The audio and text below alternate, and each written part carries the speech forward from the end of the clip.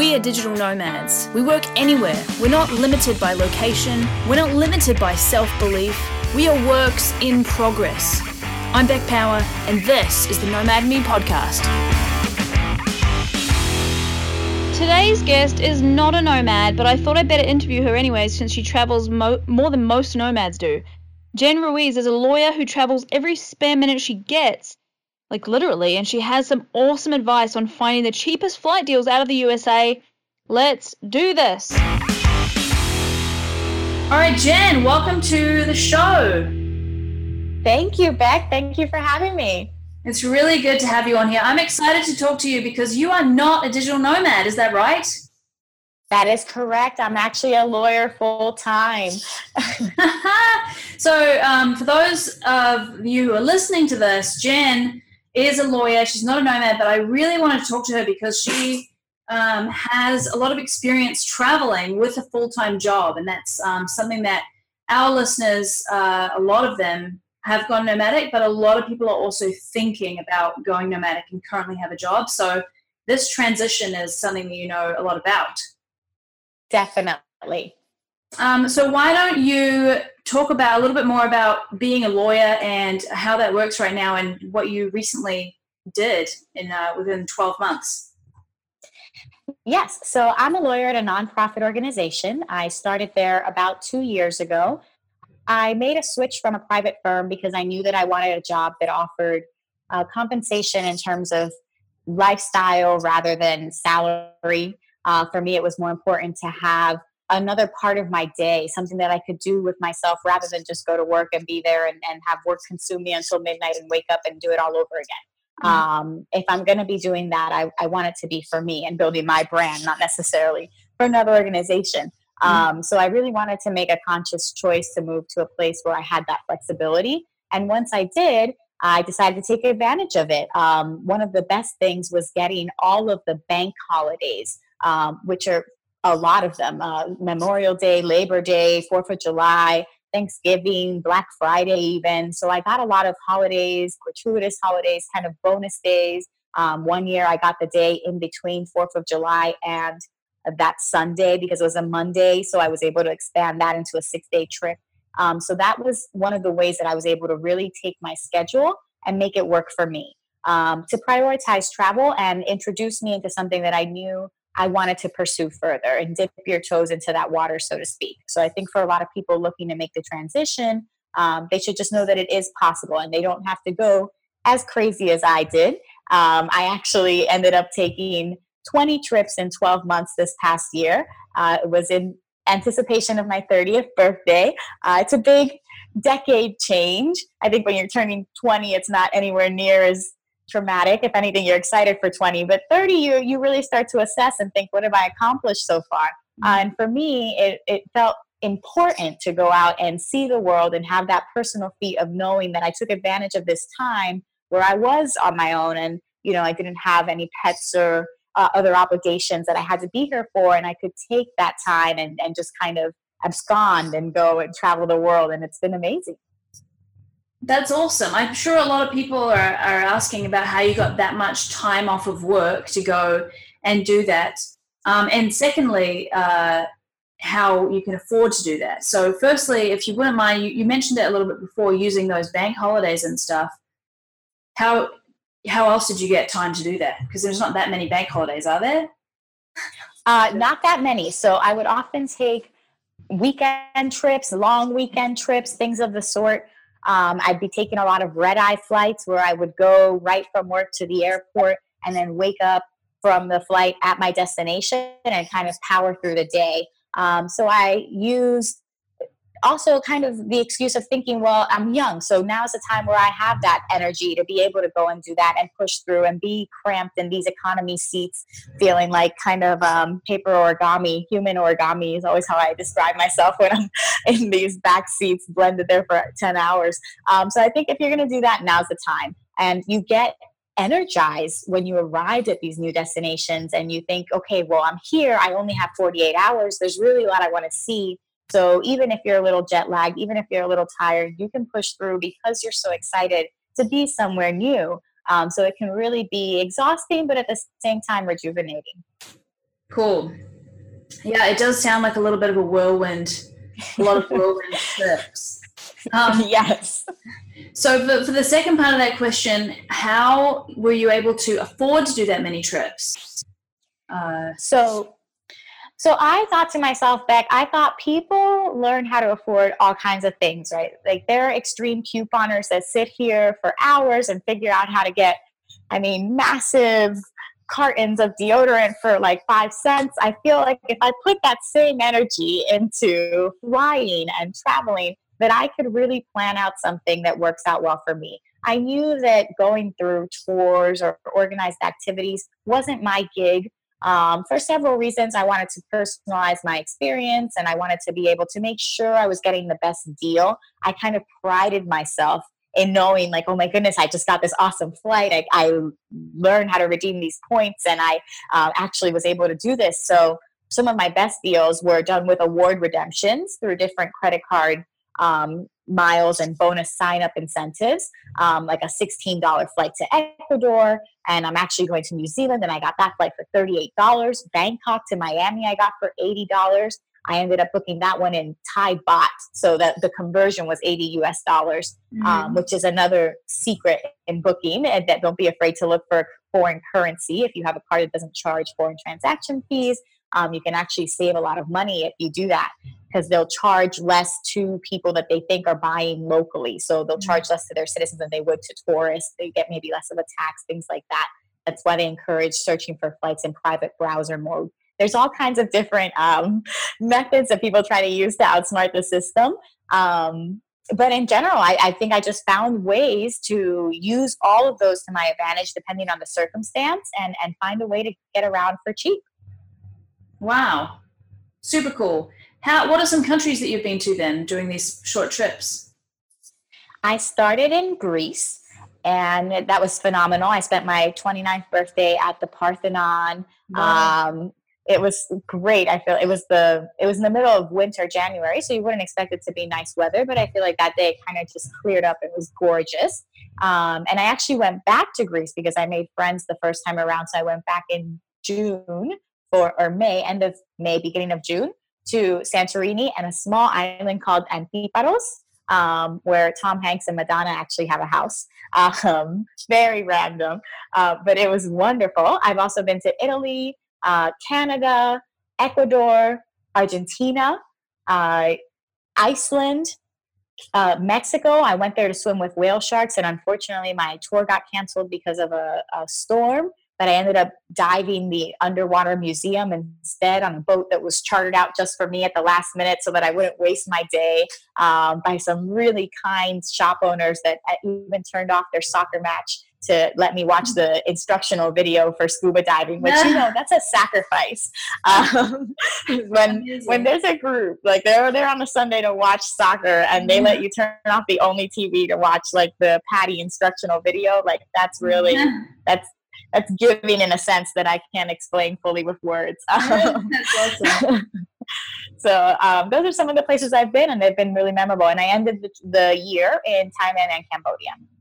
Wow, really, really cool. And those are further destinations than I thought. I was like, oh, maybe you can go like, you're near Miami, you could go like to loads of places in the Caribbean and like, maybe Central America. But you've been around the world, really. That's a lot of countries. Thank you. I take that as a compliment. Yeah. So you mentioned air points. Air points is something that I don't usually talk about because I'm not an American, and frankly, I'm bitter about it because I want air points, and it's really difficult if you're not an American to even, think about that. It's just our deals are nowhere near as good as yours. How do you recommend for Americans, and maybe for non-Americans if you know anything, how do you recommend that people get started using air points? So I think one of the best ways for Americans definitely is to take advantage of the bonus sign-up incentives, because most credit cards will offer you the ability to get tens of thousands of miles if you spend a minimum threshold within the first couple of months. And that's usually enough to get you a flight to anywhere. So I use those points as gold, and I don't redeem those on anything but the most expensive flights. So I would only use those for somewhere, let's say like New Zealand or Kenya or Japan. I would only use those for really expensive places. I wouldn't use those for London or New York or somewhere that usually has good deals. It's not necessary to have a credit card to accrue points. It's just a lot faster to do it that way because you can get point multipliers with the credit card. So for instance, if let's say you're shopping on Amazon.com, but you shop through a credit card that's a partner of Amazon, then you can get 3 times the points for whatever you spend on Amazon. So you spend $30 and you just made 90 airline points for something that you were going to do either way. So that's one way to accrue them with the multiplier, but it's not necessary and it's not the only way. You can of course get them with flying. You can get them with flying partner airlines. So I know Delta's partners with I believe Korean Air, so their points can overlap with each other. So you can make sure that even if you're not flying with an airline that you have a frequent flyer program with, they might be partner airlines with one that you do. So you don't ever want to let those go to waste. They also have other little things that if you have a lot of time, I mean, and just like have the ability to multitask easily. When I first started, I got like 400 bonus points and miles for taking surveys online that I would do when I would watch Netflix, just kind of absentmindedly filling out questions about your demographic and things like that. And most of them will offer you like 10 points anyway if the survey doesn't fit you. So if you think about it, if you're just taking surveys all day, you just made like 1,000 points depending on how much time you have. So there's ways to do it. It's just, like I said, much faster with a card because of that exponential multiplier. Really interesting. Well, when you do eventually go nomadic, which may or may not happen soonish, then what is your intention for making money? Because being a lawyer overseas may be a bit of a stretch. What's your plan? Definitely, I agree. And I think it's really tough with regards to licensing, and every country has their own different practice of law. I actually interned in Australia and my mind was blown with the difference between solicitors and barristers and just the way that they practice overall. So I think it would be very challenging for me to translate that internationally. If I were to do that, I think teaching would be a good fallback. I like having the steady income from teaching online, knowing that I have that ability to make more money if I need to. But ideally, I'd like to become an author and make more money off of my books and my storytelling appearances in the same way that female travel writers like Cheryl Strayed or Elizabeth Gilbert have done. I think that it's unfortunate that in the travel writing sphere, it's mainly male dominated. You don't see a lot of travel reporters. And I don't know if that's maybe because of an older generation where women didn't have the luxury to really be all around the world because they needed to be at home taking care of responsibilities. And now we do. We have that ability, that freedom to really pursue our dreams in the same way. So I'd love to be part of a new generation of female travel writers that makes a name for themselves. And I have a lot of role models in that area, and I'd love to join them one day. That's my dream. That's amazing. I'm sure you'll get there. That's really cool. Are you ready? Yeah. Are you ready for the quick fire round? Yes, I'm ready. Let's do it. Just answer the first thing that that you think of. What is your favorite country so far? France. Ooh, good one. How many countries have you been to so far? 22. Ooh. Your favorite book that you've read recently, if you are a reader? You said the first thing that popped into my mind, so the answer popped up before you even said recently, and I just said Harry Potter because I'm so much of a nerd. It's my fallback favorite book. I'm sorry, but it's definitely not recently. That's awesome. That's tells us a lot about you. That's good. What's the next country that? Well, not the next country you're planning to go to, but like the top of your bucket list. Turkey. Okay. When you travel, is there a souvenir that you buy in every country, or what's your souvenir thing? Yes. Magnets and keychains. You're the person that buys the magnets. I'm like, who's buying this crap? It's because your fridge will look so colorful with a magnet from every country. Yeah. They're very affordable. You can get them in different styles, and they're easy to transport, so they won't take up space in your carry-on. And then the keychain, because I always lose my keychain. Sometimes some of them break, and it's easy to find that way. Sorry, I know this was way longer for a quick fire answer. No, that's great. You've really checked everything off of the list of ones to buy those. Amazing. What is your advice to people who have a full-time job and are like, oh, I can't travel because I have all these responsibilities? Start slow. You don't have to necessarily go around the world right in the beginning. So start by exploring your own state, your own town, your own area. In Florida here, I was able to explore different places like Miami, Orlando. There's lots of different Key West, there's places, and everywhere that you live, there's somewhere near you that you can explore and look at with new eyes as a tourist to give you that sense of relaxation and that break without having to necessarily spend money on accommodations or lodging or transportation. So start there. From there, I would start then kind of expanding a little bit more towards your country. So start going towards other cities, local trips. Look for budget airlines. Budget airlines have a ton of fare sales that will take you to a nearby city for maybe under $50 because they just have open seats and they have last minute want to get away sales. Take advantage of that. Why not? Spend 2 days and go to a new city because it's a good deal and because you haven't been there before. Maybe it wasn't on your list, but it could surprise you. And then from there, just know that you can always negotiate for more time. So maybe your boss doesn't have the means to give you a raise, but you can ask for, more time off instead of a raise, because if you know that would be a win-win for both you and the company, they don't have to spend more money. You feel like you've kind of made progress, gotten greater benefits, and you get that lifestyle that you're looking for. So there's always room for negotiation, even if you didn't guarantee yourself those days in the initial package upon hiring and those negotiations. Wow, really good advice. For people who are interested in connecting with you, where can they do so online? You can find me on my blog. I write at jenonajetplane.com. It is a solo female travel blog, so I have everything from destinations to travel tips, some information about teaching online if you're interested. And then my book, it's called The Affordable Flight Guide, and in it I talk about all my cheap flight secrets, some booking strategies like booking in a foreign currency and the websites that you can search for.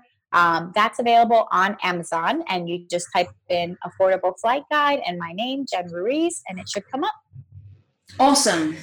Jen, it's been really great having you on the show. Thanks for joining us. Thank you so much, Beth.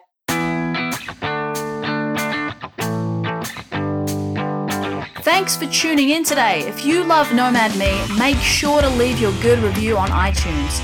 Every week I select a reviewer to win a lifetime Nomad Fly membership for free.